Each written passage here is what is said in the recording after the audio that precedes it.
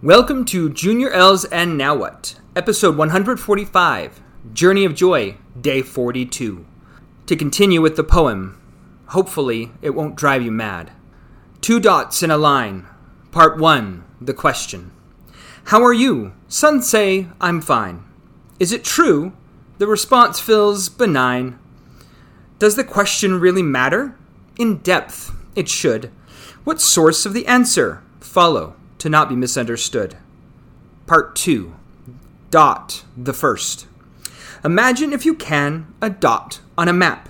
Look close and scan, many in one, with little gap. The dot is filled with you, the many points of your past, your thoughts from what you knew, choices and actions you cast. Eternally leveling up, number 6. Know where you are at on the path. The records we keep are the greatest source of tracking. The unique thing we need to face is records, like photos, can cause an overwhelming sense of awareness of the many aspects of self. That awareness can drive us to see more items off the path than on. Realize that we can only address so much at once.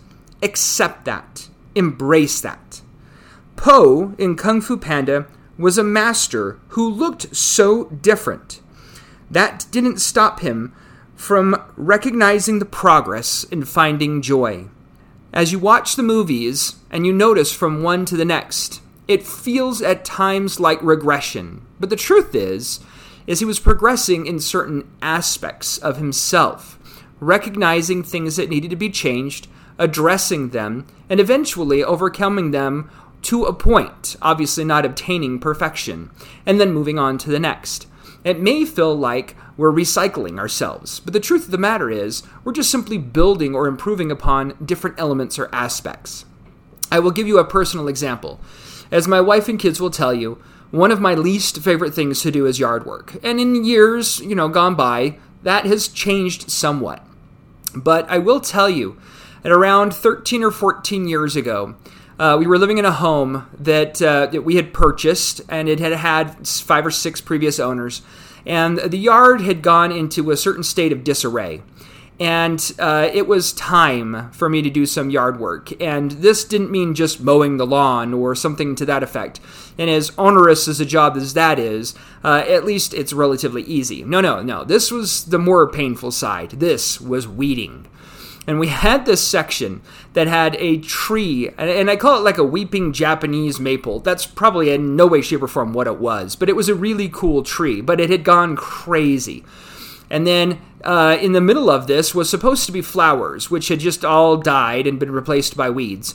And then next to that was this big bush.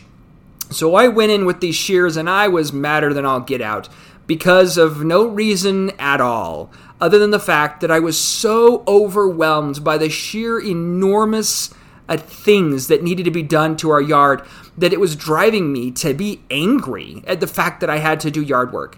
But I had to calm myself enough to focus on just one spot. This was a minor part of our yard, but it was where I threw my focus. And so I trimmed that tree back. Admittedly, I did it wrong. I trimmed the bush back. Can't say that I did that terribly wrong, but I didn't do an amazing job either. And then I started weeding, and by the time I was done, did it look better? Yes. But I will tell you, and this is not because this is going to happen every single time you do something like this, but I will tell you that as I was going through and weeding through this nasty mess of just nastiness, I found a $20 bill buried amongst the weeds. I'm assuming it just probably had blown in there one day. But anyways, it was just a bizarre anomaly. And so the point I'm trying to make here is not about the $20 bill, but more about the fact that I had to focus on one thing and one thing only amongst the magnitude of the amount of stuff that had to be addressed. And I will tell you that was a turning point in my relationship with yard work. Even though I still largely hate doing it, I do it now. And I do it with somewhat less complaining. And I will say I have learned a lot, and I am more efficient at it. And now I am teaching my kids to hate it. And they are more efficient at it than I probably was at their age as well. I have also learned that in the home we live in now, I hate yard work. And so we put in a yard that requires significantly less maintenance, which really, if you think about it, that is also another reflection of life. As we're focusing our efforts on certain things, we begin to see how we can push away the stuff that matters less and eventually get to the point where we can make changes in our lives that have a more macro effect. Find joy in success. And this is the key thing. Don't try to find fault in all the things you couldn't do, but find joy in the successes in the things you did do. There will always be more to fix than we can, so embrace what you choose to address and focus on it, and you'll realize that the lighting on the rest somehow changes to make things seem better and brighter over time.